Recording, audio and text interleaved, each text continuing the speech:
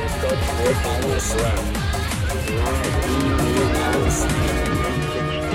очень плохая будет, просто очень плохая. 74.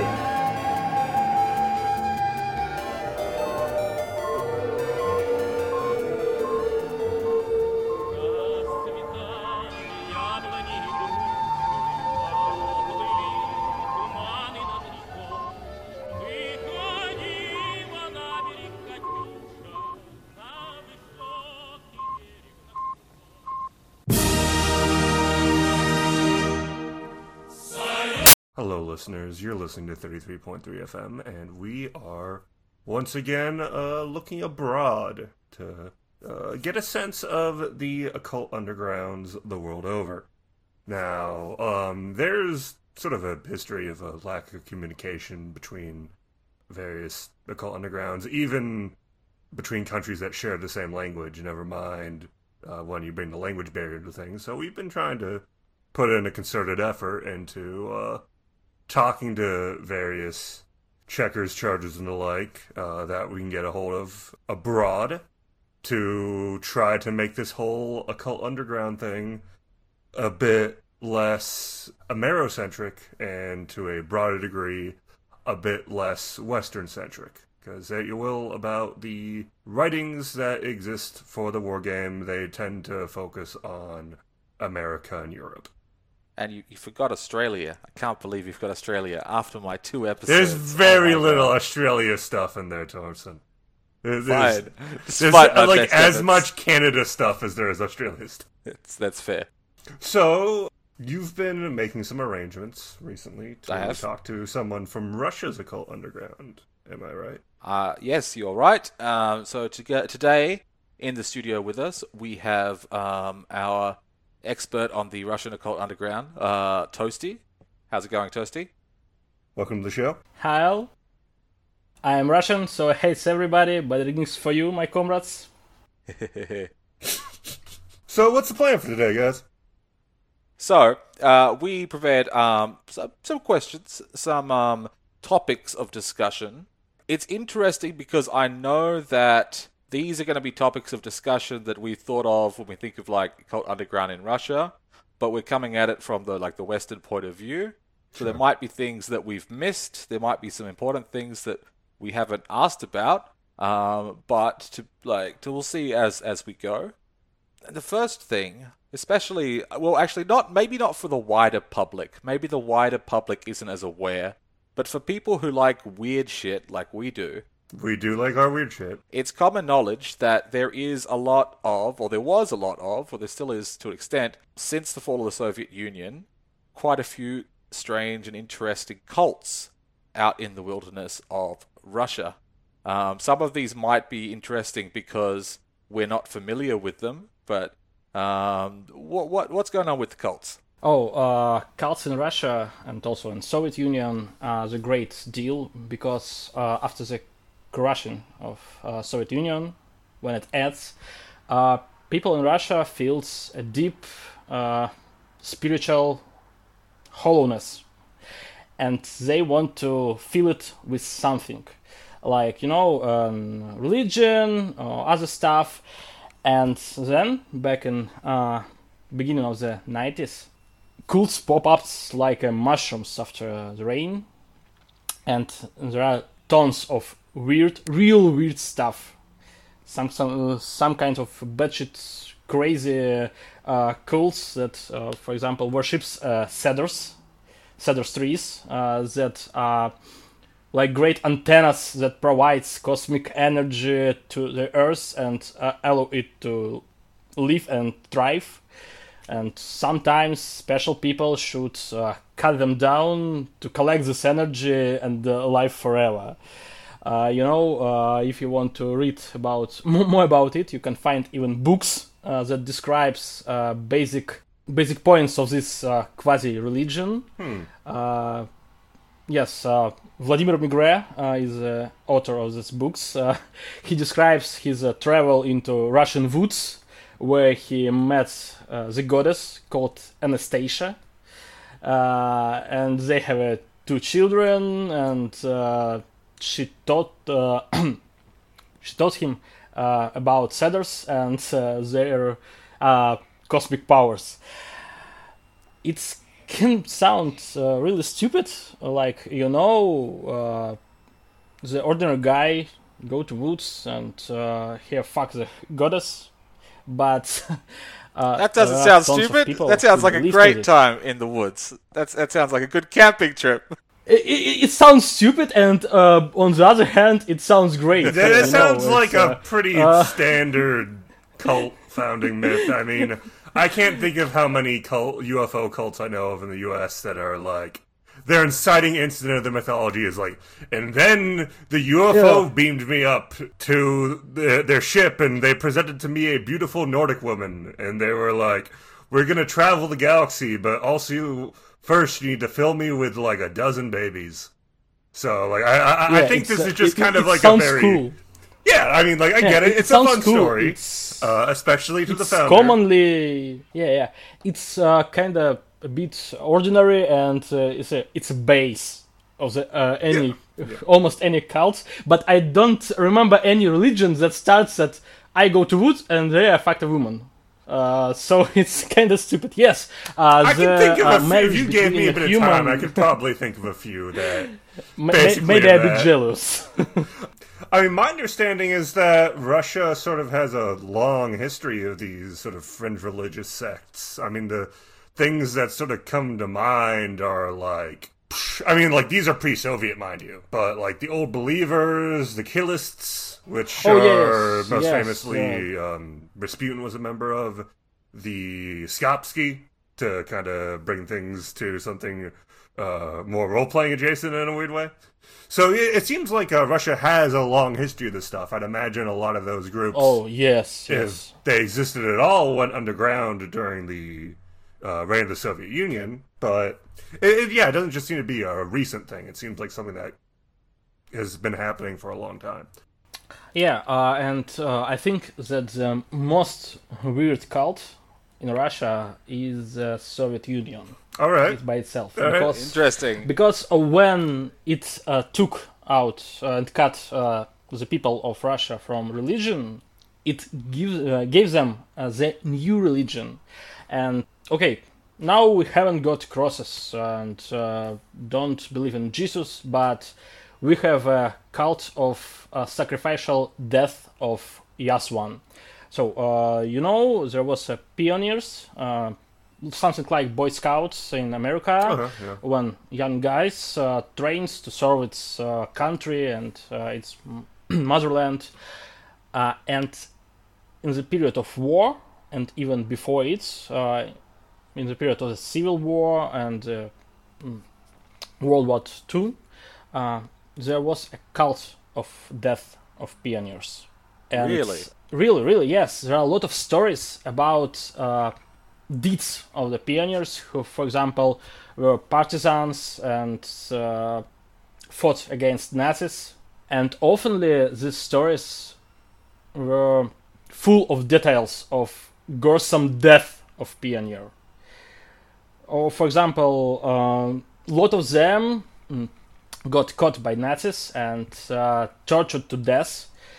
And the stories, maybe the whole point of the story was to describe how gruesome was their death. And it was a symbol of stoicism, of toughness of Russian people who can survive, who can endure all tortures, die, and don't betray their motherland and their people.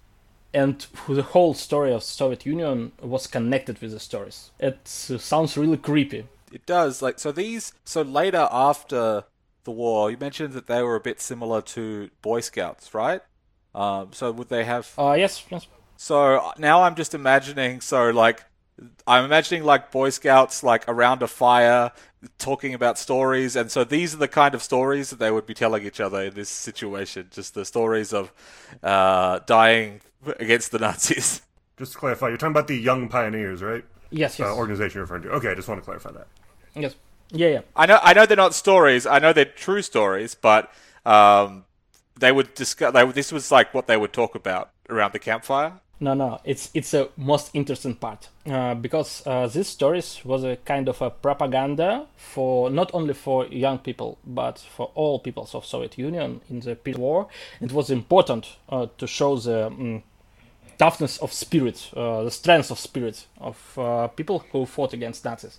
But a few years after, when all the war stuff go down and people trying to live normally, there was some kind of evolution, like in Pokemons, we take the stories about pioneer deaths, and now in the setting of World War II, and now we should tell these stories in the other setting where no war. And the pioneers really told the story. It's called Strashilki, like something goosebump stories of Stein and creepy rhymes. It's really short rhymes with a bit sadistic content in it. Like some young guy found a machine gun and killed all in his own village. And it's rather funny, really. I heard this in my childhood, and we love these rhymes. We love the stories. We have a really great folklore school stories about some kind of strange and occult events that happened with young guys, girls, and who tried to survive in the situation when some occult shit tried to kill them. Wow. Like, we have some strange construct that called coffin on wheels. Really, it's just a coffin on wheels who stalks children, and then they receive a call on the telephone, and some strange voice says that literally you have left 4 minutes. I'm already in your city and looking for your street. It was a very old stories. Yes. I think that the Ring series just copy pasted this. But it's a very classic sort of urban legend framework. Because it's yes. It kind of frames the story itself as sort of info hazard almost, where it's like, okay, if you follow the instructions in this story, then you're gonna get this too. Yes, so it works. It works. We can find a lot of trails to the stories about pioneers' deaths in these stories because, some urban legends that I heard from America or another are focused on suspense. That don't do something bad thing and nothing will happen with you. But these stories are focused on gore of death.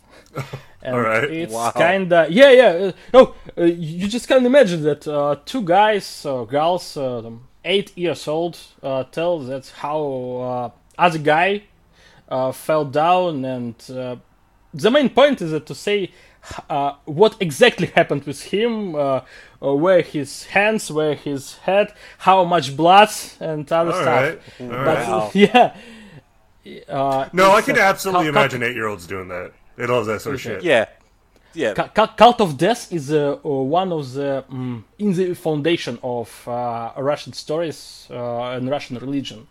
It's very important for it, and it's a main differences between Russia and some other countries. Interesting. All right. Death is something that unites us all, and literally even when there are no Soviet Union or some propaganda, it feels like anything around you prepares you for death, and maybe some gruesome deaths. It was creepy, but I think that it can help some young children to survive in Russia of perestroika time in the early 90s and early of the new millennium years. It's interesting because, like, when you think of like some stories, like Western stories, that are now very tame and they're not that scary, like Hansel and Gretel and things like that. In the original stories, because it was hard to live, the original stories were very gruesome, like the witch would eat the children and all that. But over the course of the 19th and 20th centuries in the UK and America, those stories became more and more safe, not child safe, but like safe for parents who were scared of traumatizing their children. But originally they were, no, the kids were telling the really gruesome version of that. Those stories were kind of, in a sense, intended to traumatize kids. Yes. In the past, because it's like, that's how they stick with you, right? It's like, all right, Yeah. Cinderella, sure, that story doesn't include the bit about the, I believe it's Cinderella that includes the bit about the stepmother being forced to dance wearing shoes made of red-hot iron at the end. I know it's in one of those Grimm's fairy tales. I forget which exactly. But, I mean, like, that's an extremely evocative detail that is going to, like, stick with you in the sense of, like, if someone does something horribly unjust, then they're going to receive a gruesome punishment. Here's how gruesome this punishment is. That's how you remember it happening. Or, don't go out in the woods, asshole, otherwise a witch is going to eat you. I'm going to spend the next 5 minutes talking about how she picks you apart and then, picks at her teeth with your femur bones. But it seems to me that based on what Toasty was saying, because those sort of stories are like warnings, like don't do this, or they're but it seems like based on what you're saying, Toasty, it's more like getting people to accept that death is everywhere. Is that about right? Yeah, death is everywhere, and it's unexpectable. Kids love gruesome shit. They get an excuse to like spend 5 minutes talking in depth about what happens to a corpse. They're gonna fucking relish that opportunity. Yeah, really. I have seen Corpsen 2 when I was really young. Even when I don't go to school, it was really interesting. Yes, to poke it, to watch what happens. But now I realize that it was a bit stupid and a bit crazy. But it sounds fun. That stuff's still there in the United States, and weirdly, stories about that sort of incident are more stories about childhood targeted at adults. I think of stuff like Stand By Me. Oh, the movie? Yeah. Yeah, just like, a bunch of kids going on on an adventure to go see a dead body and poke at it for a little bit. You don't see that in kids' movies very much, but you see a lot of that sort of stuff in movies about childhood targeted at adults. Oh, yeah, there are a lot of some creepy stuff in childhood, and like in the second book. The second core book of Unknown Armies said that children plays are like something, an old and forgotten rituals that performed by children and help the world to continue his existing. And to release some of these games and some of the stories sounds like good instructions for how make a world continue to exist through bloody sacrifices and stuff. That's very like the Aztecs in a way.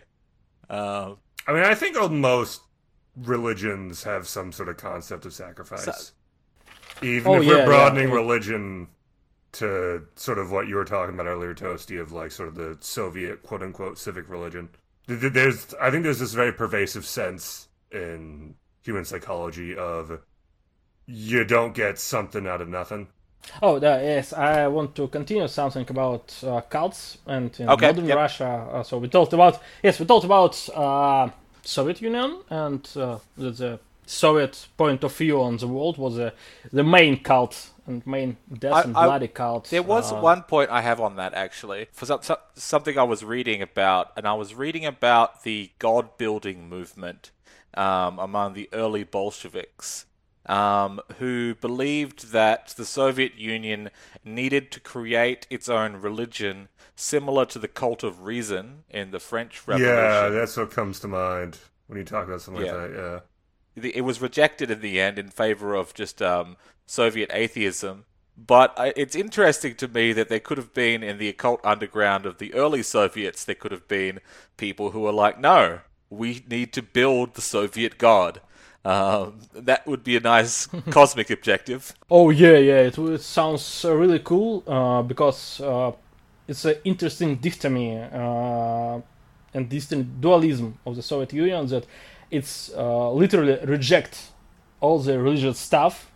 No, you know that Gagarin was in space and he seen no gods and other stuff that tries to show the common people that science is were a great deal and there are no such kinds of miracles and other stuff. But even the stories of death was point about the great acts of heroism, and sometimes it's kind of oh yeah, he died gruesome, but he killed many Nazis, like he tasted a Faust patron and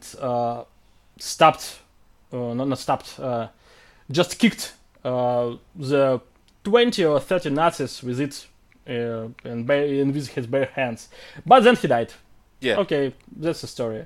And it was a kind of miracle of the Soviet man who gives his blood, but do something miraculous, something freaky maybe, but something great also.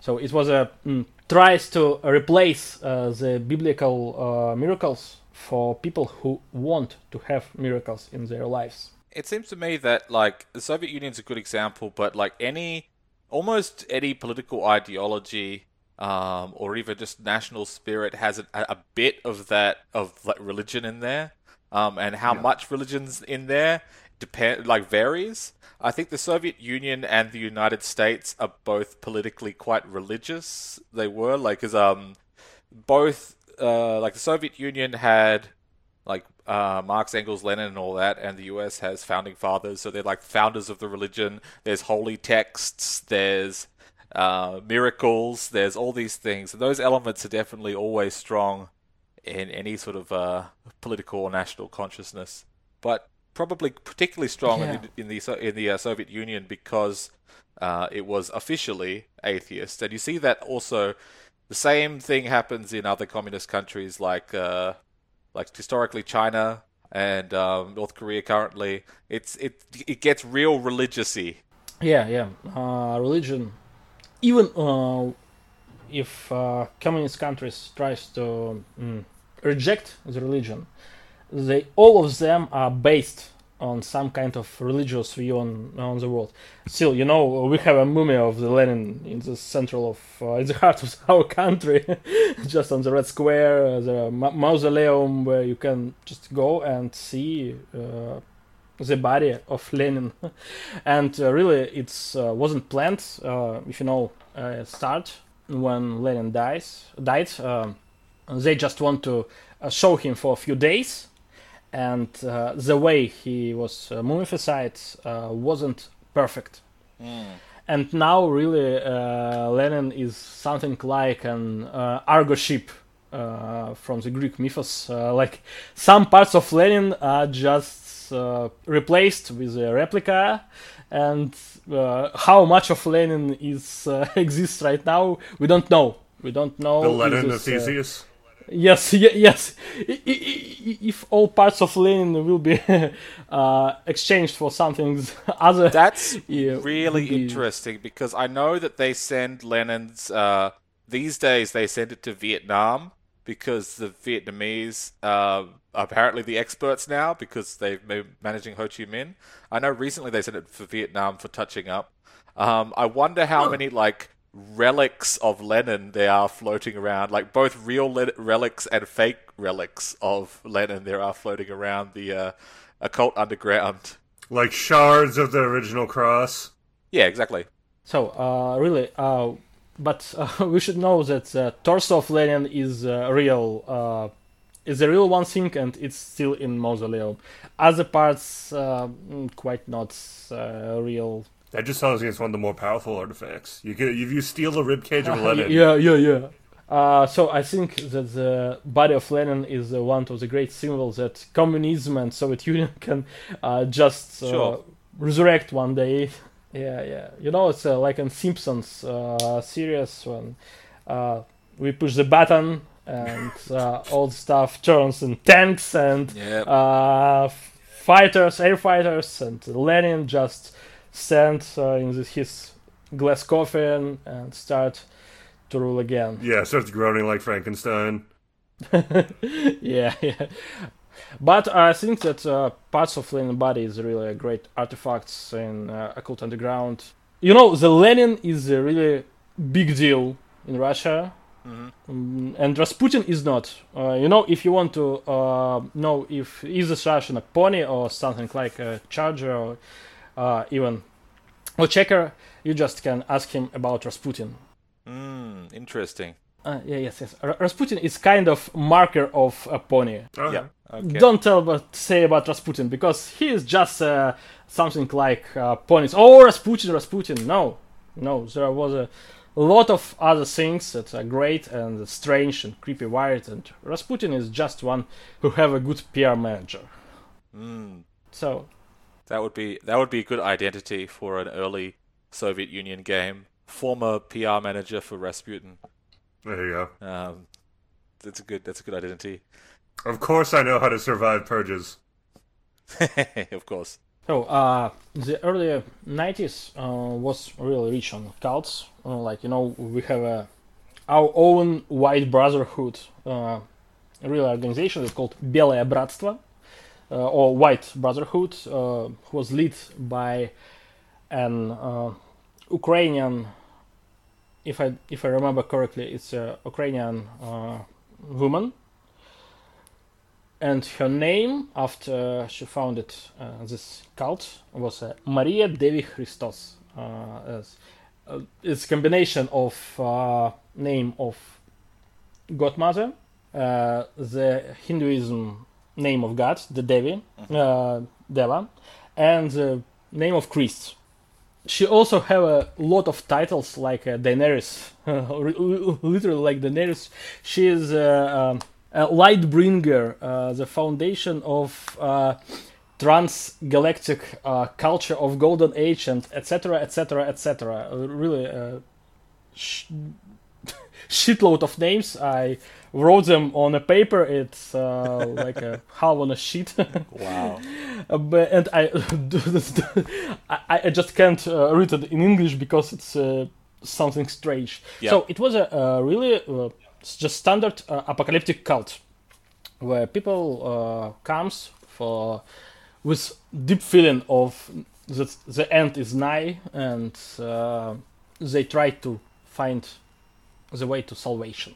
And the most interesting thing that it really was a great cult in 90s, and it's connect people from many countries of former Soviet Union, and it was one of the first cults in post-Soviet Russia. And why it's famous? It starts suddenly. It suddenly became popular, and after a few years, it's also just poof and vanished. There was a few there are few conflicts with the government and even with police. But it's really famous because it was one of the first and one of the biggest cults in Russia these days. But in the same time, there was few other cults that are less famous and less classical. Like, apocalypse will be fearsome and gruesome thing. You should prepare. There was some cults like Alatra or Ashram Shambhala. The first one is a cult that have even video evidence of existence of reptiloids. Of natural reptiloids, yes. Great. Yeah. Good stuff. Nice. They just put it is a Жанна, and she's a reptiloid. Yes, like in Men in Black films. Yep. Do you remember the first scene when the Agent J chased the cephalopod, and first he blinked with normal eyes, and then he blinked with Yes. the other pie. I remember that scene. Yeah. So, literally, there are videos with the same effect. Oh my god. Yes, literally you can die from cringe when you see it. But back in these days when Alatra was on the wave and it was a bit famous, it was like, wow, literally, this is What era was is this? this real? Was this in the 90s or later? No, it was if I remember correctly, it's in the period between 2005 and 2010. Okay. Literally, there was a Putin and other stuff, but in that time Russians wasn't so feeded by SFX, and some of these things was really like graphic in the games back then is a terrible now, but then you think, whoa, is this a 3D? Okay, it's great. And these videos have their effect on some people, and many of them joined Alatra and just believed that reptiloids or Anunnaks would save us and give us some a great and sacred knowledge. So they were pro-reptiloid. They liked the reptiloids. That's an interesting spin. Yeah, it's not like the reptiloids are ruling the secret world government. It's like, these reptiloids are great. We love them. We want them to save us. Yeah. All right, like interesting. Every 12,000 of years, Earth, climatic catastrophes, earthquakes, volcanoes, and other natural stuff. Okay. Sort of like cosmic cycle Aztec shit, right? Like 2012 sort of shit. Yeah. The next cycle will be in the next year. So we should prepare and something connect with the reptiloids and ask for some great knowledge, May they grant us the mercy we so crave. Yes, and there are also other sects like kinda of neo-pagans in Russia who believes that reptiloids and Anunnaks are bad and they secretly rules the Earth. And previously, reptiloids fought with Proto-Slavs people. For Earth. They don't. There's not agreement on whether the reptiloids are good or bad. So we have all kinds of reptiloids in Russia. So good ones, bad ones, and I like the idea of the Russian occult underground having like a pro-reptiloid and anti-reptiloid sort of factions. That's quite fun. I just like the idea of people that believe in the David Icke. I know the David Icke shit's kind of different from this, but for like a related idea, people that believe in the David Icke, reptilians rule the secret one world government, but are like still pro-reptilian, are like, we're hard to manage. They're all things considered, they're doing a pretty good job. So I'm pro-reptilian, right? That is great.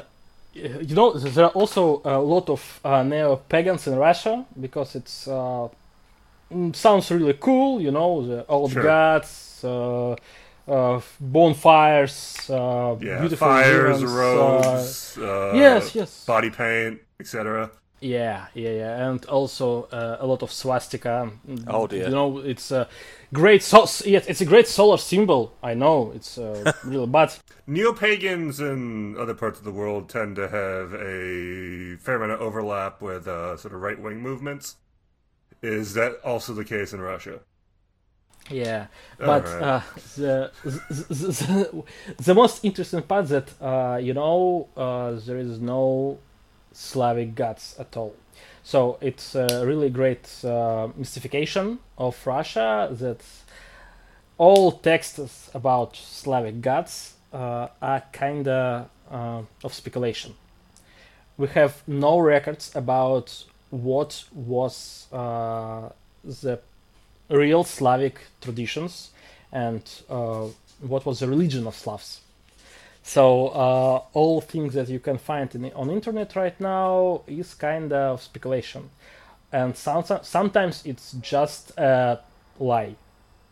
A lot of stories was written in the late 17th, 70 centuries, it takes a pattern from the Greek mythology. Like, we need god of love, god of war, and thunder god, and something like that. And just, okay, we have a good images in the Greek mythology. And, all the Europe loves Greek mythology. Okay, let's combine Perun, Zeus. Hey, we have a new god. But So on the other hand, there are a lot of names, a lot of traditions that are real. And so we have a strange amalgam of lies and truth in the Slav tradition, and all neo-pagans believes that all of this stuff are real, and sometimes it's leads to unpredictable stuff, like you have 3 or 2 mythos on and about one god. They tells us real different things that cannot be combined, but neo-pagan says, that's okay, I take all of them. Yes, it's real, but it's how mythology works in real life. Sure. So I can't say that they're wrong. Listen, if they weren't real, then why am I experiencing such vivid mystical visions? there you go. And why are the gods speaking Yeah. to me? Yeah, this is like pretty typical for like any sort of neo-pagan movement, because it's kind of the truth of the matter is any kind of pagan religion tends to not have a whole lot of primary sources associated with their doctrine, because when they were Christianized, those sorts of materials were pretty actively repressed. Yeah, and burned suppressed. destroyed. Yeah, I really like the fact that it's like first Russia adopts Greek Orthodox Christianity, and then several centuries later they're like, you know what? We'll take Greek paganism as well. Nice. Yeah, it's really nice, but also great Russian tales, old Russian tales that are not affected by Christians, Christian, and it's great. It's really creepy and strange, and also there was a cult of death back in these times, any old stories about death and rebirth of a hero who should go for a travel to the underworld and go back victorious. Oh yeah, sort of the classic Monomyth, Izanagi, Orpheus. It shows up in a ton of places. Yes. And all of our tales, old tales, really old tales, are about such travel. We have a special, few special places in real Russian mythology about like a gates to the death world. One of them is a river Smorodina. It's Река Смородина. It's kind of strange stuff because on English it will be called smelly river because it's made of sulfur. It's a real sulfur river, yes. And the Kalinov most through this river, it's a hot iron bridge. Because sulfur river it's a bridge and it's made of iron and it's really red and hot, and the hero should go through it to reach the underworld. And the other place is wood. We love wood because there are tons of food in Russia.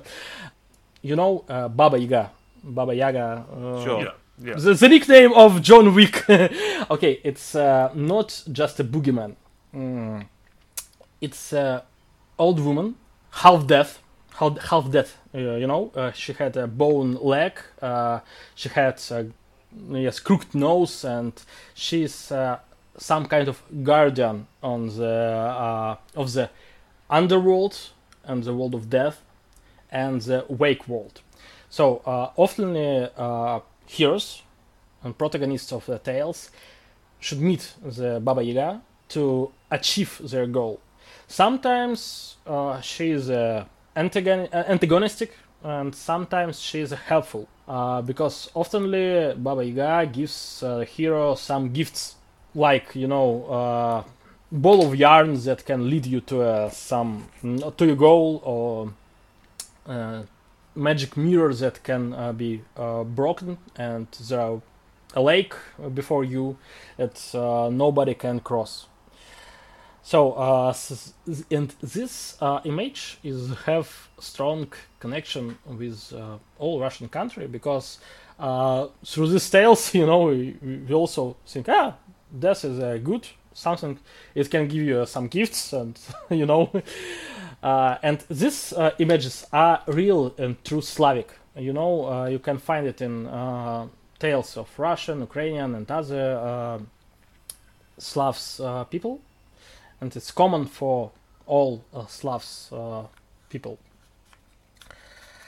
So, and what these images are real one, and not that we can debate about this. Yes, they are real, and they exist in Slavs mythology, and the gods are taken from other mythologies, and it's kind of really sounds funny, like you said.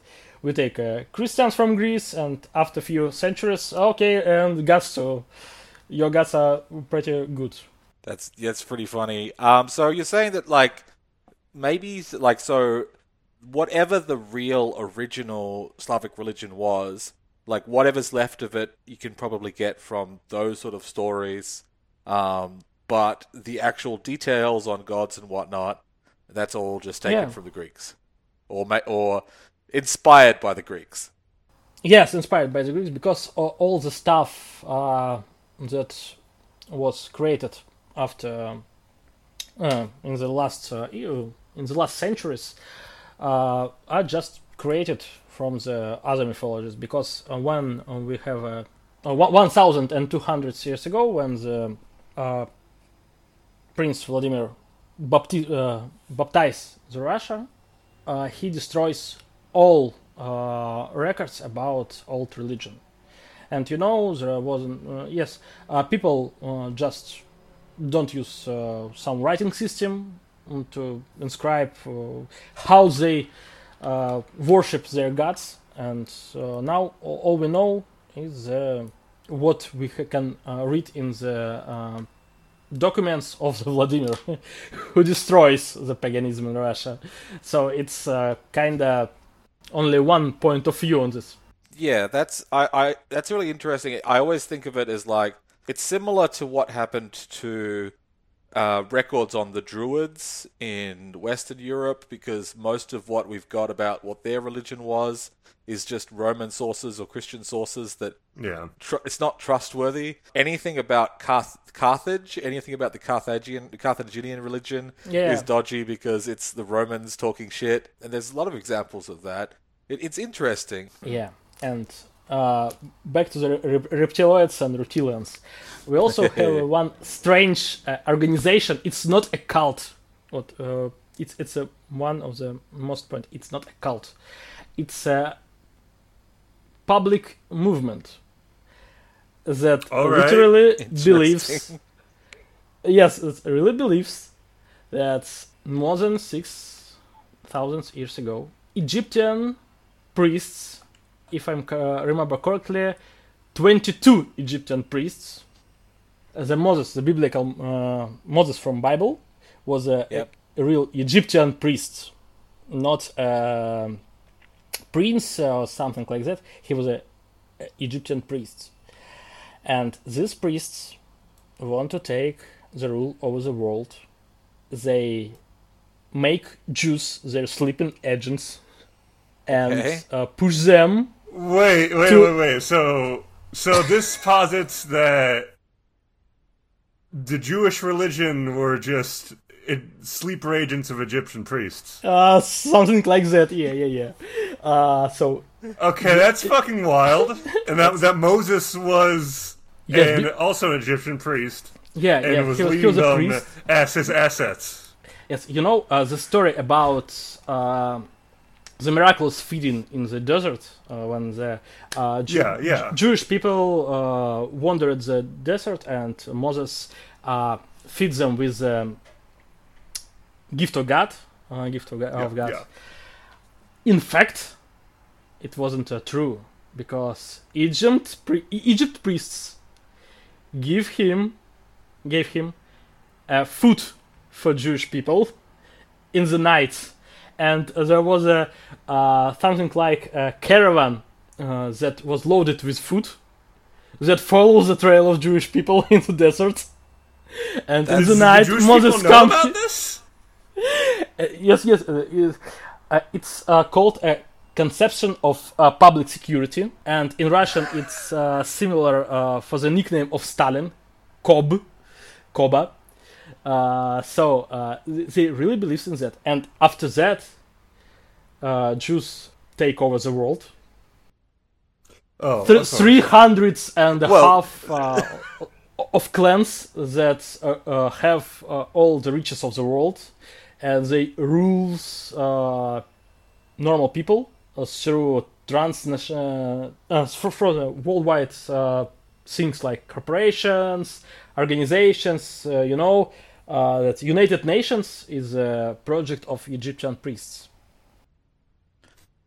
This is one of the more elaborate anti-Semitic mythologies I've heard. This is wild. This is the idea that, okay, there's an international Jewish conspiracy, but it's a fake. It's a front for the Egyptians. That's amazing. Never heard of like that. Yeah, the entire Old Testament is pro-Jewish propaganda.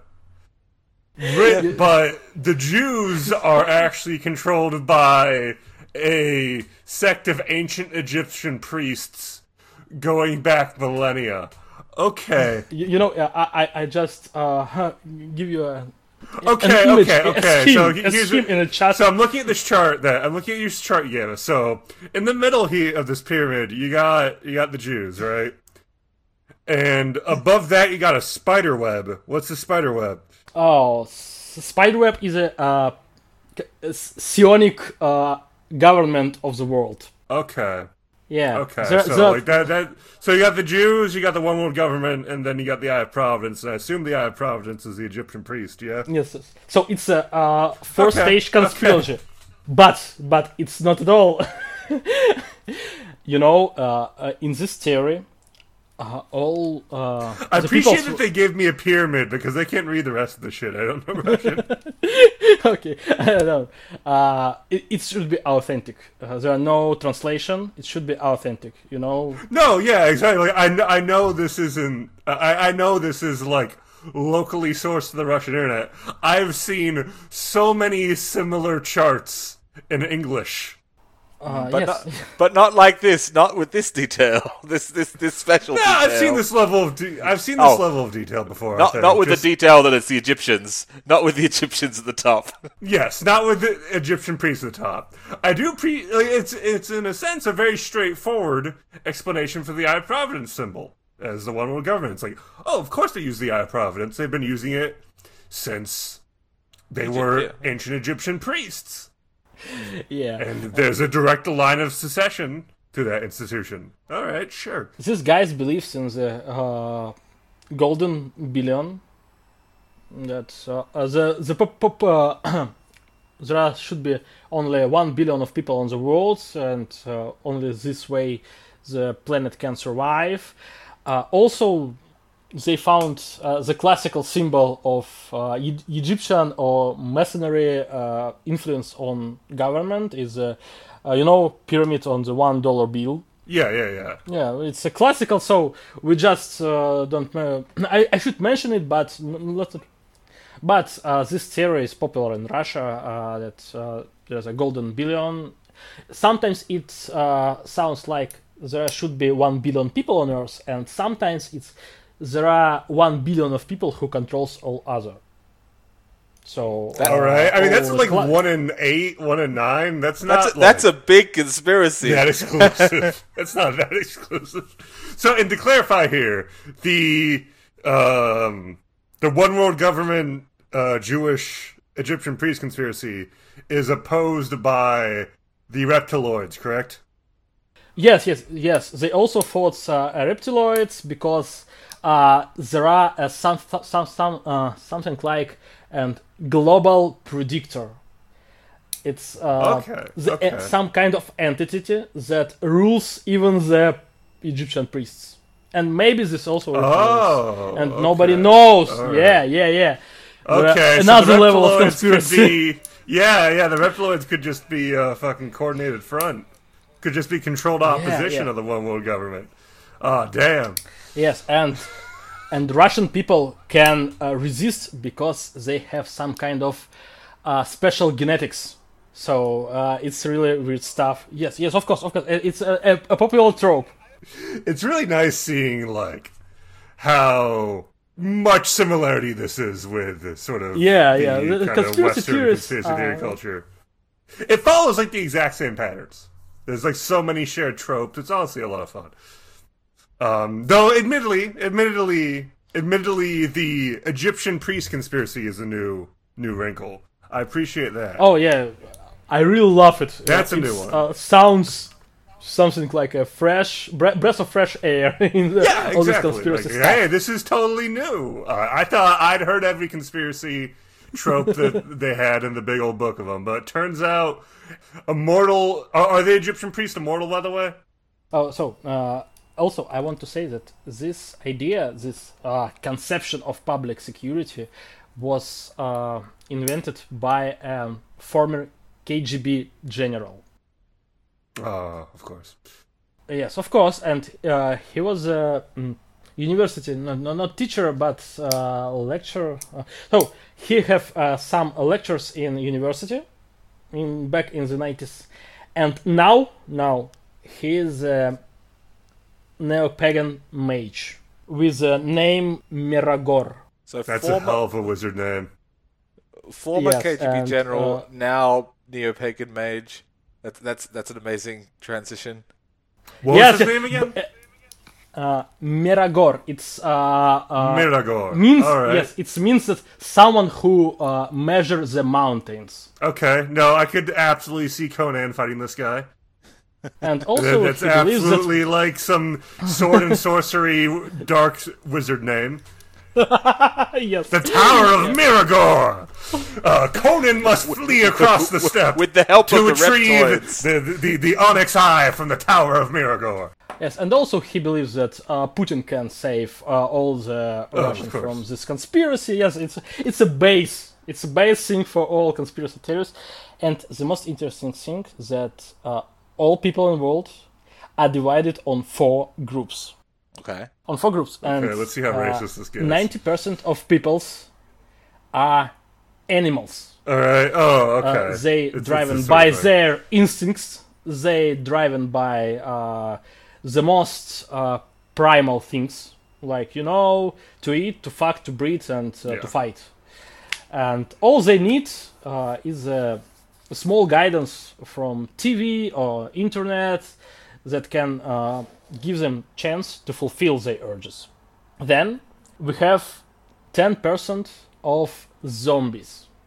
They're driven by propaganda of the global predictor, this strange and mysterious entity that rules Egyptian priests. So they're just biorobots, something like programmed people who should work and produce goods and resources for other groups. The third group is approximately 1% of people in the world are demons. Like, not really possessed by demons, but people who use their mind. So when you start to use your mind to get profit, to be successful, you became a demon. Yes, maybe really. I don't think I don't read so much because I avoid to be a bit crazy. I should go to I really frightened to death because something of this series sounds such crazy but after a few pages you go, oh, it's maybe they're right. I shouldn't read this anymore. But so the demons are people. These arguments about the world being ruled by Egyptian priests are really starting to convince me. Yes. It's starting to get under my skin. Something I should. The evidence is it's so convincing. Sometimes. Also, it's a very useful thing when you can blame an ancient Egypt priest and all bad things that happened with you. Oh, I mean, I already do that all the time. Yes. It's more convincing and better than blame reptiloids or Jews or anyone. Egyptian priests, I kind of like that as a way to try to move away from. Okay. Yeah, All right, I'm going to make my conspiratorial worldview less racist by putting a non-racially coded layer on top of the existing racially coded one. because you get to keep your entire complex anti-Semitic conspiracy, but you can say, oh, the poor Jews, they're just being manipulated, just like the rest of us. It's pretty funny. So we've been talking about sort of cults for a while. Wait. Wasn't there 4 groups? There were 4 groups. Okay. We've got animals, Okay, zombies, yeah. demons. What was the last group? And the true people. Okay, yeah, of True. course. So something like Adam Kadmon from Alchemilla. It's a perfect human who driven not by his instincts, not driven by program, not driven even by his mind. He has some kind of inner light. Yeah, the 0.1% of people that have actual agency. Yes. So we have such 4 groups, and it's also kind of common for any conspiracy theory that includes some kind of brainwashing, and it's not such interesting. But the whole all other stuff with Egyptian priests, with a neo-paganism that in fact a real Christian religion, and Jesus was a kind of not Slavic mage, but kind of I don't know how to say it. There's like the Christian religion, the all stuff that come from Greece, come from Roman Empire, are just warped and Like a warped interpretation of something else? yes. Because in fact, the proto-Slavs who have the Slavic paganism are real Christians who follow the tenets of Jesus. It's hard to understand, but literally these people believe that the Orthodox Church of Russia is a church of Satan. Oh, And interesting. because they took interpretation from Roman Empire, from Constantinople, and they just follow the tenets of Satan, because all the Bible is a Satan book. Ah, of course. Yes, of course. And the only pagans knows better what Jesus said and what he wants people to do. One other thing that I want to say that as we know from Break Today book, that Max Attack made the anagram Germata. Oh God, are McDonald's the one who's ruling the Egyptian priests? I hope so, but no. I speak about Grammarian Gate, the school of magic that works with words. And Grammata or Grammarian Gate, yes.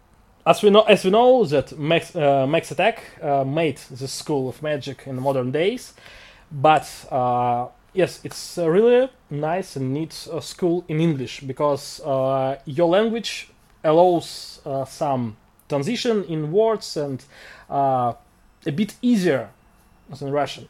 We have a lot of word parts that are not necessary, like prefixes, postfixes, and other stuff, and all our languages made of these things. So it sounds sometimes it's hard just to mess with books, mess with letters. Oh, sorry, not books. Mess with letters and make the other word. But the most favorite theory in Russia is that Proto-Slavic language is the mother of all other languages. Of course. Of course. Yes. We heard the same shit in the Finnish episode. Oh yes. This is very common. I remember picking up a book. It's common, but it's very favorite. Oh, of course. It's favorite theory of all neo-paganists in Russia. We have a former stand-up comic, Mikhail Zadornov. I love this. Who became, I think, the greatest lingua freak in Russia. And also, I think that he's connected with Occult Underground, and his death isn't just a death. I think it's a magical occult assassination, because I think he dig out something really and really creepy and really important for all Russian occult undergrounds. Like Grustina town or Arcane town and other old and ancient places of burial and places of living some ancient people in Russia. So he was a really great person in Russian occult underground, I think, no doubt, because his researches in Proto-Slavic languages just something mind-blowing. Do you say he was a stand-up comedian as well? Yes, he was a stand-up comedian. I like the idea of a powerful figure in the occult underground being a stand-up comedian at the same time. That's really funny to me. That's a great idea. Yeah. I'll steal that for Ananamis.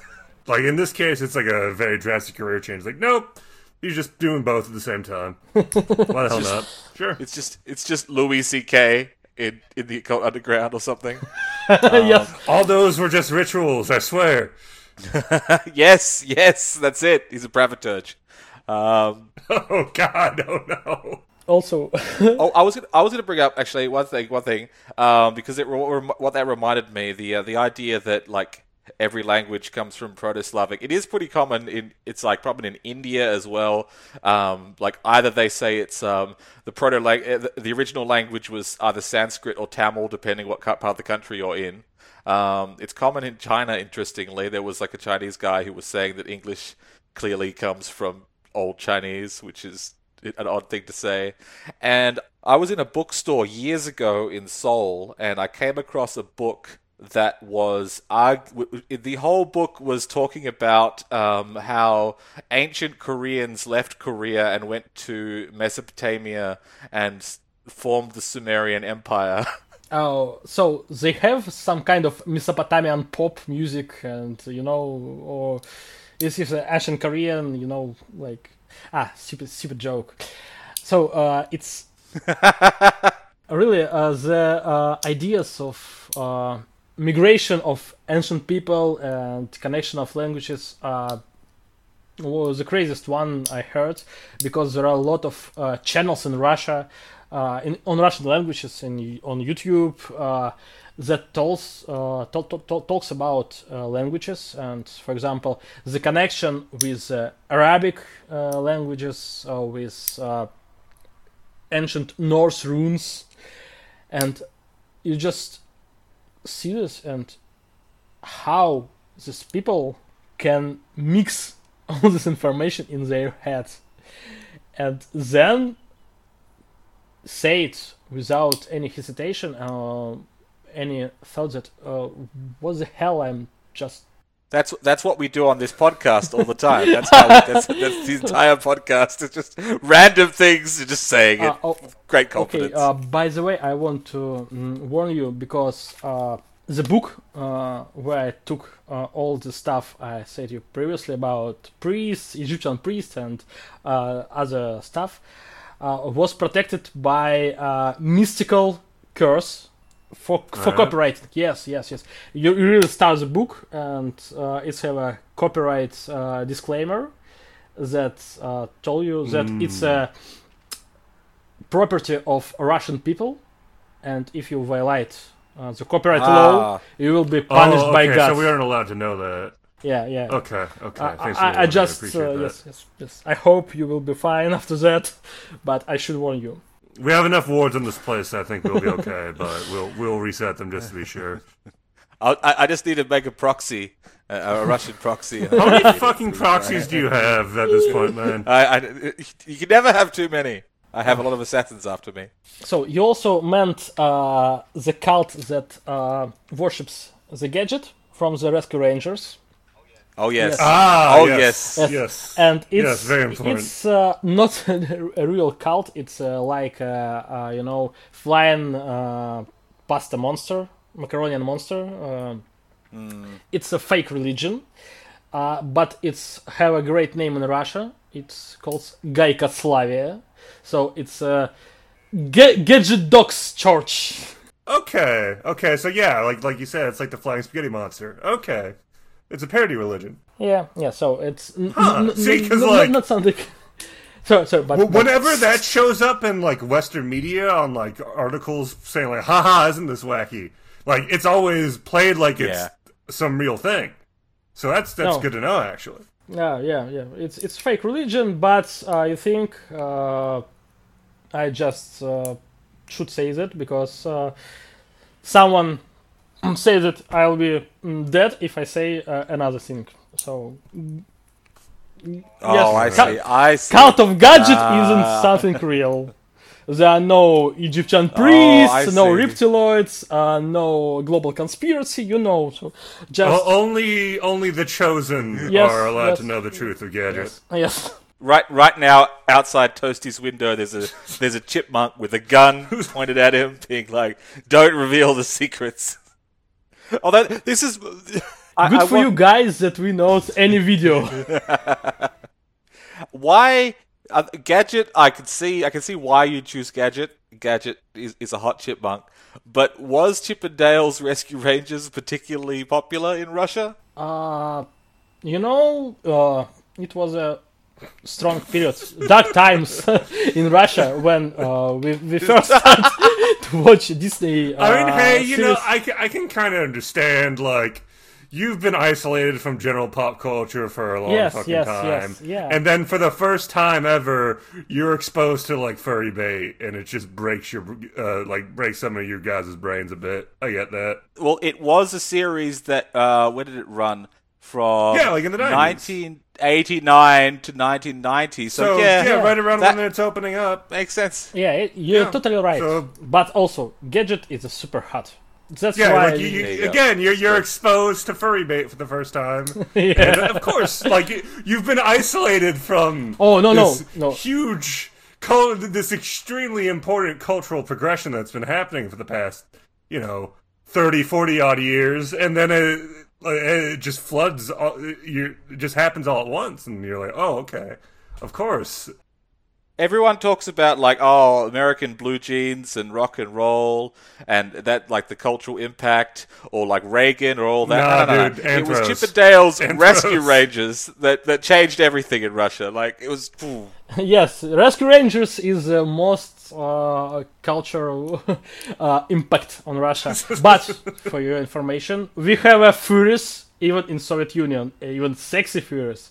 If you find some kind of Soviet animation. Okay. So even you even had horny Soviet animators that were channeling it into their work. Okay. Right. Yeah, a lot of them, and but when the Iron Curtain falls and our cultures met finally, the dam breaks. Dam break. It was a huge. It was very. It made a great impact on our culture also. But really, I won't say that Russian animation and Soviet animation was also great, and sometimes it was sexy, sometimes it was weird, really weird.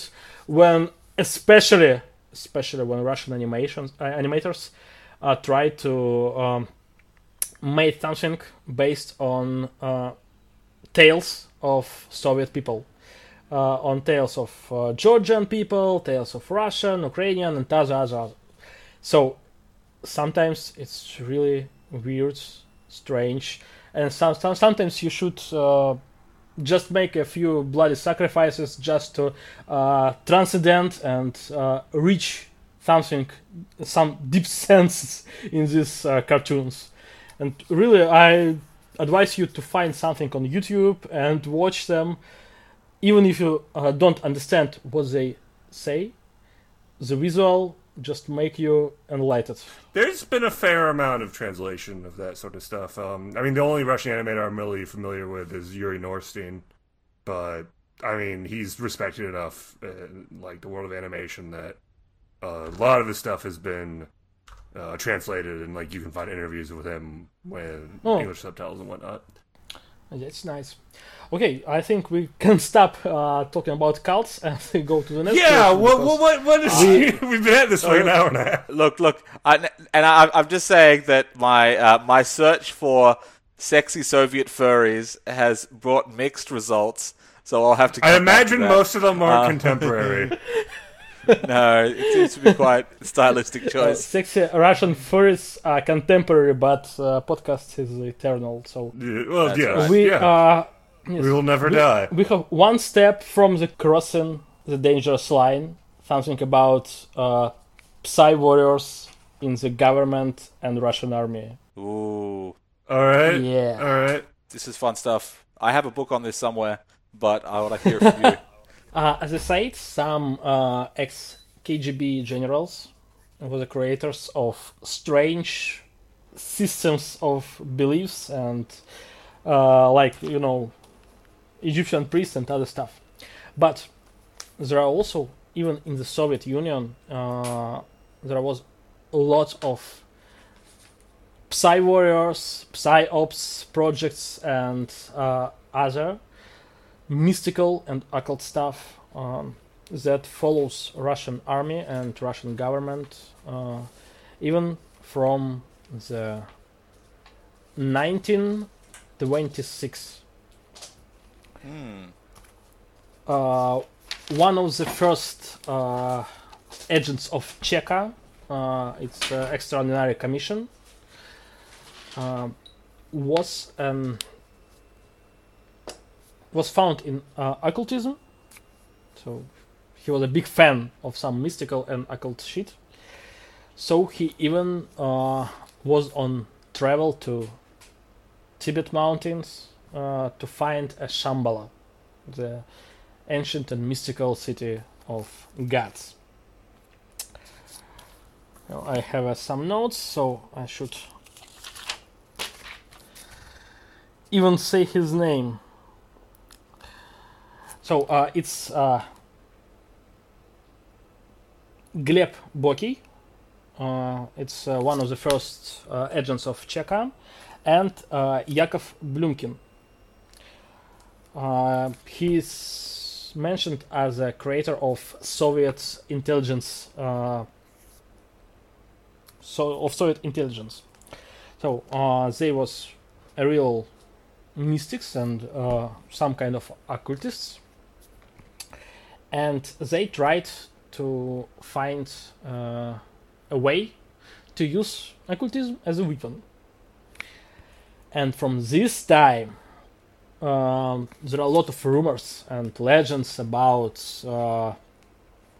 mind warriors and telepaths, sleepers. It's special words that means an agents who can sleep and then take a control over mind of other people. Oh, okay. Interesting. Yeah.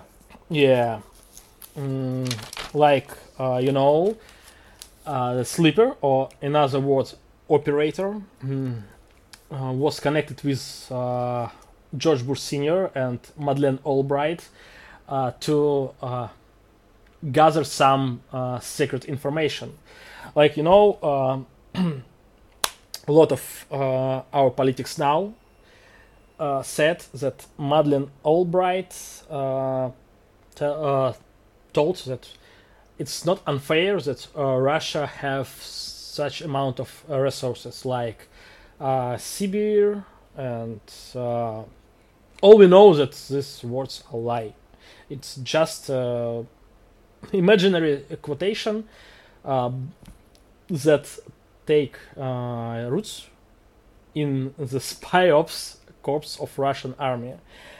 So, like sleepers found this information in the mind of Madeleine Albright, and now it's used like a clue why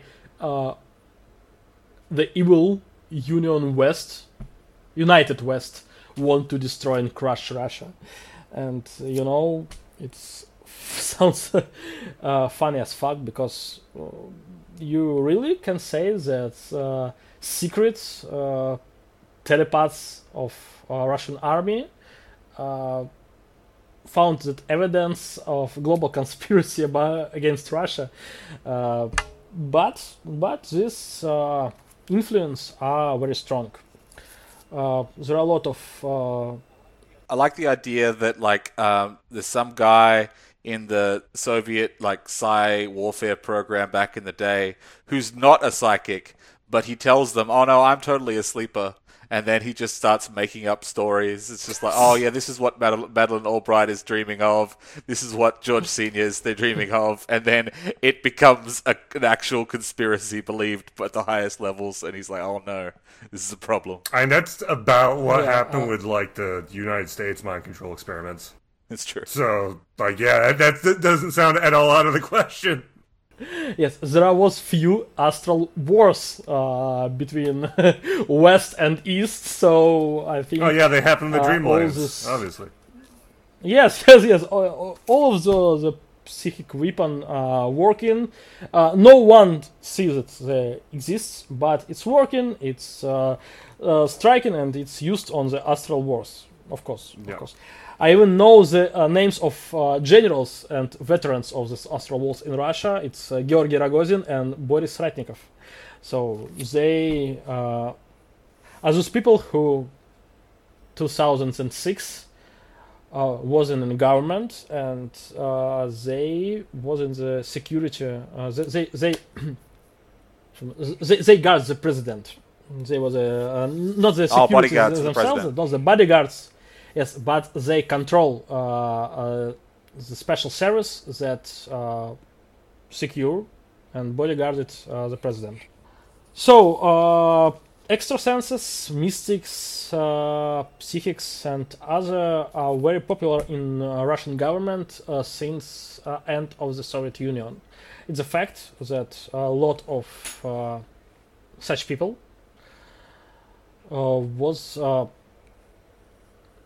on a salary, literally on a salary within government. Maybe you heard something about torsion fields. Oh, torsion fields, I've heard them. Yeah, it's a popular theory that comes from Russia. Two scientists try to make some kind of special theory and just make money on it. But the joke comes too far, and torsion fields are scientific key for telepathy and other mind tricks. So they really make few researchers in government on government money that tries to make something court channel between minds of people. So even now, a lot of oligarchs in Russia also use horoscopes and other popular mystic stuff in their modern life. Yes, it's literally normal. We have, I don't know why, but Russians have a cult of Vanga. Of who? What? Vanga. It's a Bulgarian. Okay. Foresighted women, and Russians literally love her. She's. Wait, I think I know who you mean. The old lady. Yeah, I know which one you mean. Why is she so popular in Russia? I don't know. Literally, I don't know. I wonder why, but there are cult of Wanga. Wanga said that Russia will won the World War III. Wanga said that planet will die in a few years. I don't know why she's so popular. But even when we have some kind of interviews with psychic warriors of Russian army, we have headings like the Wanga soldier, or last year it was really on TV. There was interview with ex-Russian soldier and veteran of Astral Wars, and the TV program was called Grandfather Wanga. And why you choose that name? In first, you really showing us a bullshit about special army corps that includes 10 people with enhanced minds that can telepathically sneak in the mind of other people and gather intelligence. And why use name of Wanga? Why? What's wrong with you guys? So because that's what people recognize. It's the brand. Maybe. Yeah, you just kind of reach for the first thing that comes to mind, and then before you know it, it ends up being the foundation of your entire professional identity. That's funny.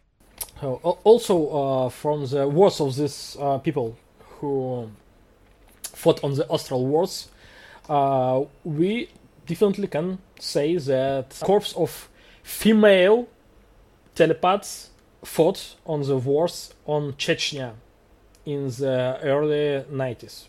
So okay, we have some kind of we have some kind of psionic Valkyries in Russian army. So I think they will play their role in any other conflicts. But it's really fearsome. You cannot be safe even in your mind, and Russian army can sleep in your thoughts and maybe like an Inception film make you believe in something. So beware.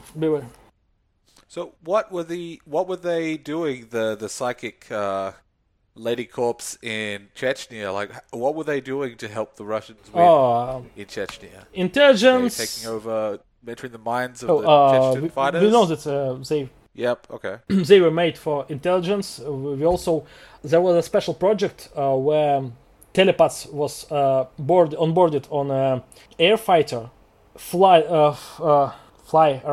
around territory of an enemy, and gather psionic information from the territory. It's a kind of new age of airborne intelligence. So yeah, it's I think it's also a common thing in any government. Now I'm thinking, like, what could they still be doing now if that corpse still exists? And I'm thinking about, and I'm remembering as a book I read a long time ago, Everything's Possible, Nothing is True, which is a book by a British guy working in Russia in the 90s as a journalist, and he was studying how there was a whole bunch about how human trafficking was working in Russia at the time, and how everyone needed a job. And I'm thinking of Chechen leader Ramzan Kadyrov, and I'm thinking, are the Russian psychic ladies still in his head when he sleeps? Is this why he likes Putin so much? Possible. Yeah, it's possible. I think nowadays all is possible. So, by the way, about psionics in the Russian Spetsnaz now, literally, there are still people who say that there are a lot of mystics and psyops in Russian army. Like, literally, and 2 weeks ago, there was a small interview with some of guys who come back from Ukraine right now, and one of them literally said that he is one who research delta waves. I don't know what the delta waves means, but he said that he used it in his in fights, yes, also, and he can survive any psychic strike because his brain is surrounded by a thick layer of liquids, and yeah, so it's sounds really strange if you know something about brain and liquids around it, but it's really strange because even now See, I'm the ultimate soldier Yeah. because I have hydrocephalus. sounds kind of it's a bit offensive, but yeah, you're right. So, and really there are a lot of information from the first day of war that includes some kind of satanic soldiers of Ukrainian wars that really enchant their weapons with some satanic symbols. And yeah, Oh, wow. All right. literally, we have a few photos of some kind of sacrificial site with a small altar and satanic screamings on the world, and it was it is a position of Ukrainian soldiers where they enhance their weapon with the black magic. And that doesn't surprise me that these stories are going around. That makes sense. It fits the narrative that I've been hearing from the Russian side, so it makes sense. So you see, all stories are true because anything that you can find in Russian info fields, in Russian media, is connected with a great conspiracy. I think really, why I think that Egyptian priests can be real and really rule the world, because all things they yes, everything's connected. They fit each other very good.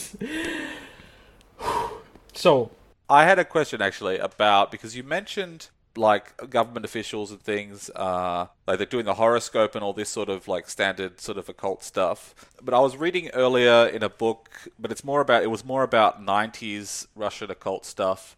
But there was a reference to a kind of, it wasn't horoscope, but you would go to a person and they would tell you the number of guardian angels that you have and like what guardian angels you have and what that meant. Have you heard anything about this? Guardian angels and other stuff is very popular in Russia still. It's not something special for 90s, but that's interesting. Yeah. Also, I'm also, when I was young, I also know the name of my guardian angel and the name of the saint who protects me and other stuff. It's a part of our culture. So really, some people who believe in God, who attend the church, literally believe that there are some kind of guardian angels, and it's not something outstanding. Especially for 90s. Yeah, because it's a kind of horoscope which I don't think is common in Western countries, so I thought it was interesting. I've never heard of someone having more than one guardian angel. That's what stands out to me about it. Sometimes you have you can just have few guardian angels because, I think it's strange. What's the significance of that? Is it like you're more protected? Is there any sort of obligation involved with a greater number of guardian angels? No obligations. Is it just some level of piety? No, I think it's just kind of protecting yourself. Like, I have more guardian angels and more situation when I can rely on the gods and his angelic army. So okay, it's just like that. What happens if you go to the psychic or go to the person and they say you don't have any guardian angels at all? You have zero. Like, what do you do in that situation? You know, when some Russian mystics say that you haven't got something, like, you have zero guardian angels, or you have a curse on you, they just want to take your money, Sure. Of course. and all of stuff. course, They that they, makes they sense. perform some kind of ritual and then take all of your money. And when you can't pay them, they go, okay, I just tear all of what I have done, and you still have no guardian angel. It's a kind of mystical business in Russia, and it's very Yep. popular Sure, right now. sure. Really, I have a good film about it, good documentary film about it. It's called Going to Hell in Russia. In Russia, it's called "Идущий к черту," but in English, it will be some kind of "Going to Hell," about the whole industry of mystics and occultists in Russia, because it's very popular and became very popular after the start of TV show. It's called "Битва экстрасенсов," something kind of battle of psionics, where people who pretend they're real chargers and checkers and have some kind of occult power try to decide who is the best. And you know, there was ton of jokes. Okay, you gather 50 psionics, mediums, and others, and the whole show should end after the first 15 minutes. Like, you know, they stare at each other, and then one of them raises his hand. Okay, I won. And the other, oh yeah, he will won. He's a winner. Gives him a prize. And, all the end. But this show lasts for 20 years and active now. Damn. And each year, each season, they find the new best psychic of Russia. And all these people literally use this show like a kind of advertisement. And now they have business on it. A ton of books, of shitty books, really shitty books. A ton of shows on TV, and especially tons of call centers where you can call and someone on other side of the phone can remove a curse on you, or help you to making some love potion, but on a distance, to make some other to love you. And it's still popular in Russia. Like I think the same shit is in America and other countries with It definitely is, like phone psychics and stuff like that, definitely. But I think like curse removal and love potions is less common, don't you think, Prank? Still there. Depends. It's still there. Depends. It's not something you'd like see on like from a TV psychic, definitely. But I mean, I'd argue like spiritual healing has like a lot of overlap with curse Sure. removal, and is arguably like the Yeah, same true. concepts, just with different terminology. Love potions less so. Like you'll see a lot of the psychics and whatnot, mediums giving like people's blessings of love, but not the sort of thing where it's like, okay, drink this or sneak it into this person's drink and they will love you. yeah. We still have some kind of poisons. Literally, such psychics and mediums and TV spiritualists can give you a recipe of love poison, and it's kind of weird. I wouldn't be surprised if some of them are legitimately effective aphrodisiacs. No effort. Those do exist. Like weird stuff like guana and ashes from love letters and other stuff. It's not definitely not an aphrodisiac. Also, we have a strange. It sounds like gutter magic to me, like making up Honestly, some yeah. Yeah. these symbolic elements. It's definitely a gutter magic, but it's kind of a bit repeatable. If a gutter magic is a one-time trick. But, okay, so if you're a phone psychic and you are teaching people how to do gutter magic, you could do the same thing over and over again because they're using the ritual for the first time, can't they? Yeah. I think. Because you can only use a gutter magic ritual once, but you could teach it to other people and they could use it once themselves.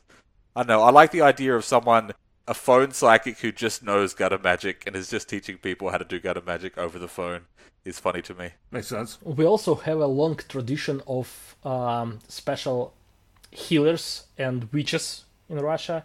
In Russian, it calls babka. That can be translated like old lady or grandmother, something like that. So these are literally old-fashioned witches who live in villages, in woods, in lonely cabins. Literally, sometimes it's a lonely cabin in the wood, and they help you to heal some diseases, even cancer or HIV and other stuff. A lot of people just used to go to woods, to abandoned villages, and seek for such witches. And this tradition is alive even nowadays, literally. And they transit their knowledges from generation to generation. Literally, their rituals are more like gutter magic, because they're trying to make it personal. It's take some stuff like from the book, yeah. They should take something that represents you, represents your goal, represents the target of ritual, and some other stuff that can be associated with the action you want to perform. I like that as like if you're running a game, a UA game set in Russia, and you're starting off from a very low level, so people don't know much about magic to start. Starting with the gutter magic from the witch in the woods is pretty Hey, you don't even need to have that in Russian. You can have that fucking anywhere, really. Yeah, exactly, yeah. Lady on the edge of the trailer park taught you gutter magic when you were 16. In exchange for a six-pack. Also, one of the occult and conspiracy thing about Russia is a bunch of closed cities. In the Soviet Union, we have a lot of closed cities that was designated to be a special military objects. There are a lot of cities that closed even now, and we didn't know what happened in these towns and cities all across Russia. People are not allowed to visit them sometimes. And sometimes people from these towns and cities are not allowed to go out, even with a special recommendation. So they just live all their lives in one town without any chance to have even internet, or sometimes when restrictions are not so harsh, a normal internet. And there are literally a lot of special military objects. I lived in town, not in a small town, it was a city, third city population and territory in Russia. And nearly in 20 kilometers from the town, I have a closed military object. People researched diseases and making medicines and kinda of new viruses. It's known that this lab was the one of labs that hosted an Ebola strain to research it. So there are a lot of such towns and objects across Russia, and nobody knows what they're doing. Like, maybe really there are jars and tanks filled with boiling and bubbling water, and where we grow clones of Stalin. That's it. I wouldn't go like that with unknown armies, maybe. But from a mundane point of view, you'd say, okay, these cities have some science or military use. The other alternative is I could just see them having like a skeleton crew these days. Like they're barely even staffed. Yes, I'm really love the idea of closed objects, and even use one of these in my campaign, or in my campaigns that take place in Russia. Yes, I have two big campaigns in unknown armies that take place in Russia. Both of them were ingenious, so I just wrote them for my players. So I hope I use Fort Ingenious right. One take place in my hometown, and it was... I love that, yep. We have a dark page in story of my town.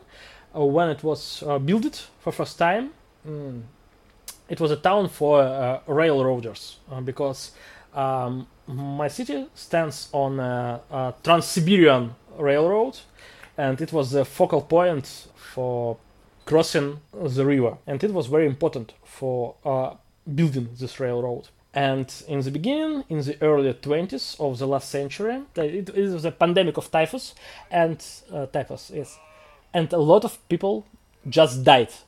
There are no graveyards, no special morgues or other buildings that can handle with it. And literally piles of dead bodies was on the main street where doctors examine them. So I love this story because it's creepy. It's kind of have good connection with some occultistic, because the town, my city was built on really wild places in the heart of the Siberia, and I think that such kind of sacrifice of human vein can rip the space-time and make a kind of other space filled with virulent diseases. And I use literally secret object, the vector medicine lab, and the scientists in this lab used other space to have material for their researches. So, and they made new medicine, new pills, spread in this town, look for people, and then kill them. After they take pills, and after the scientists get their data. And the group of players was kind of anonymous narcos who just tried to get on their bright path and break with drugs, but their creator was killed, and they tried to find why. It's a kind of interesting common story, kind of basic story, Sure. but I love simple plots. So it was good and give me a chance to meet people with occult underground of my city, because, for example, we have a ghost airport. We can say this. Let me name it. A ghost We have- airport? Yes. It's just imagine it's a long street, straight, with no curves, no crosses, because it was destined to be an additional line to accept the planes that can be sent here during the World War II with special supplies and people, because in that time we have no good airport in town. So this street was literally made for planes.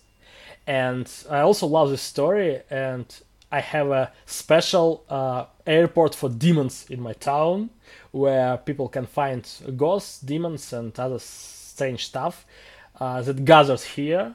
And it was something like a lobby for all supernatural entities.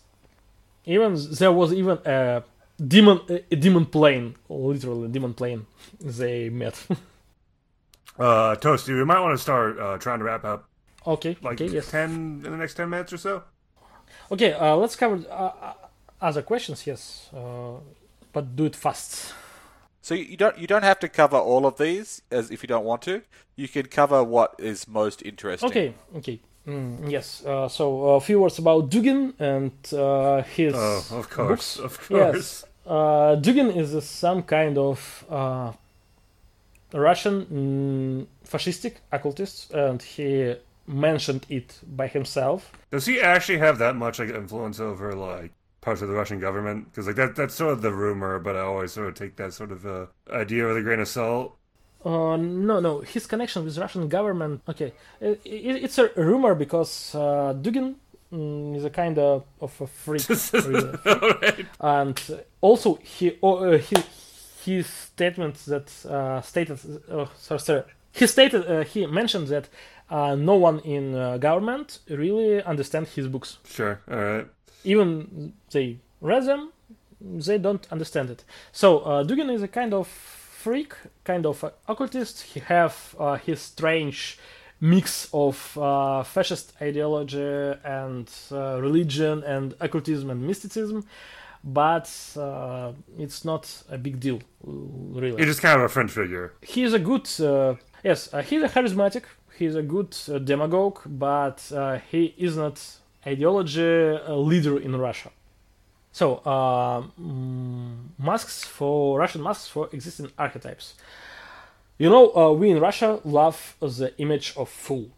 I think that fool is the most favorite and most common archetype in Russia, because even Russian tales focused on image of somebody who is a bit lighthearted, not sophisticated, and who can do the stuff. We often have three brothers as a protagonist of tales, and the main protagonist is a third brother, the little one, and his name is literally fool. It means in Russian it calls durak, so it's fool in English. We love this. All right. English. Yes, we love this. Masks of the Fool in Russia include fool. Yeah. Yeah, no, not fool. It's Literally. Yes, it's fool. It's fool. It's a common tale character, just like someone a bit lazy, a bit stupid, but cunning somehow. And it's really his name is fool. Also, we like some kind of archetypes of a dark horse. I know that a lot of people and other cultures love this idea of some hero who is just staying shade of other until the end of story. But this is maybe one of the other favorite archetype in Russia. We have a national hero, a bogatyr, some kind of mystical knight, a mythic knight, Ilya Muromets. And his story begins that he is 30 and 33 years. He just laying home and do nothing. And all the Russia was in the war with the enemy. It's some kind of mix of all Mongolian tribes, period of Mongolian invasion in Russia. So 33 years of his life, this character just lying and do nothing. You know, 33, I think there are 3 months also, but Russian legends don't say exactly what about it. But then he just stand, found a magic sword and go to kill all his enemies. And it's also very popular archetype in Russia because we love the stories of such, not losers, but shady figures that do nothing until their hour is come. Interesting. It's not my time yet. I'm still sleeping. Very relatable. Yes, and Adept School of Russia. We all waiting for this hour. Yes, Dipsomancy is a critical school in Russia. Oh yeah, diplomacy. Yes, because of course. Yes, it sounds like an stereotype, but no. Really, we have a lot of tradition that connects with drinking, and it's just a way to handle with the horrors of transition period in Russia. I think most like northern cultures have somewhat of a drinking culture just because, well, Yeah. it's something that you can do for fun It's cold. while staying indoors, and it keeps you warm. Yes, but non-alcoholic beverages are better for keeping you warm because they don't have debuffs of alcohol. Yeah, they don't dehydrate you as much, but it makes you feel warm Yes. in the short term, and that's what matters. Yeah, you feel warm and you have some strange Yes. magic powers, so who knows? So, drinking is a kind of national idea. It's a bit offensive, but we can say so. And diplomacy is one of the central school in Russia. Also, we love bureaucracy, and schools that work with the bureaucracy are also very important in Russia because we love nothing more than following rules as written. Like, if you break the rules, it will be very, very bad, and the sun will never rise again. But on the other hand, we hate rules, we spit on them, and we literally dislike to follow the rules. And this dichotomy, this dualism, is also core for Russians. I think if they're really big school of that based on bureaucracy, it should take its roots in Russia or in China, with their connection of earthly law and heavenly law. So the principle of alchemy, like what's above, so what's below, and what's below is what's above, is a critical for such school. And this one, I hope and I believe, is also existing in Russia, and it's very strong here. I could see an adept school based around like bureaucratic procedure, like you get minor charges by submitting forms filled out incorrectly, that sort of deal. Yes, and when you have some road sign, you can make it like a protective circle against evil. Again, stop sites that not allows demon to sneak in your house or something like that. Yeah, I believe that this school can be in Russia because sometimes we have a very stupid rules, but it something works. about like finding holes in bureaucratic procedure, like you get a major charge by taking advantage of a law in such a way that was totally like unforeseen. So now they have to change the law to accommodate for that act. Like, so you are maybe charging up from finding loopholes. Yeah. In the laws, the things that you can use, so it combines both the feeling of like wanting to follow the rules and also wanting to break the rules because you're finding the gaps and then charging up, and then that's fun. And you of course taboo if you ever actually break the law. That's it. You have to follow the rules. You have to follow the rules as much as they're written. So you want to find those holes in the rules.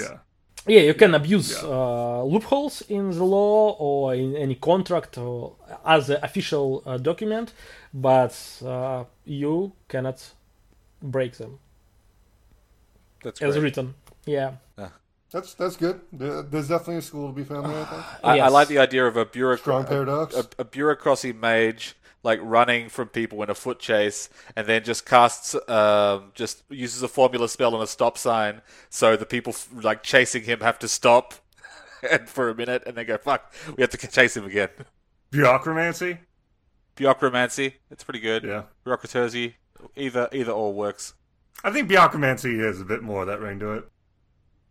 I have said a few words about canon groups that can be presented in Russia. Most of the groups are too American-centrical. Like, the New Inquisition is a great corporation that have his fingers in all the pies in America and have a lot of money to operate them.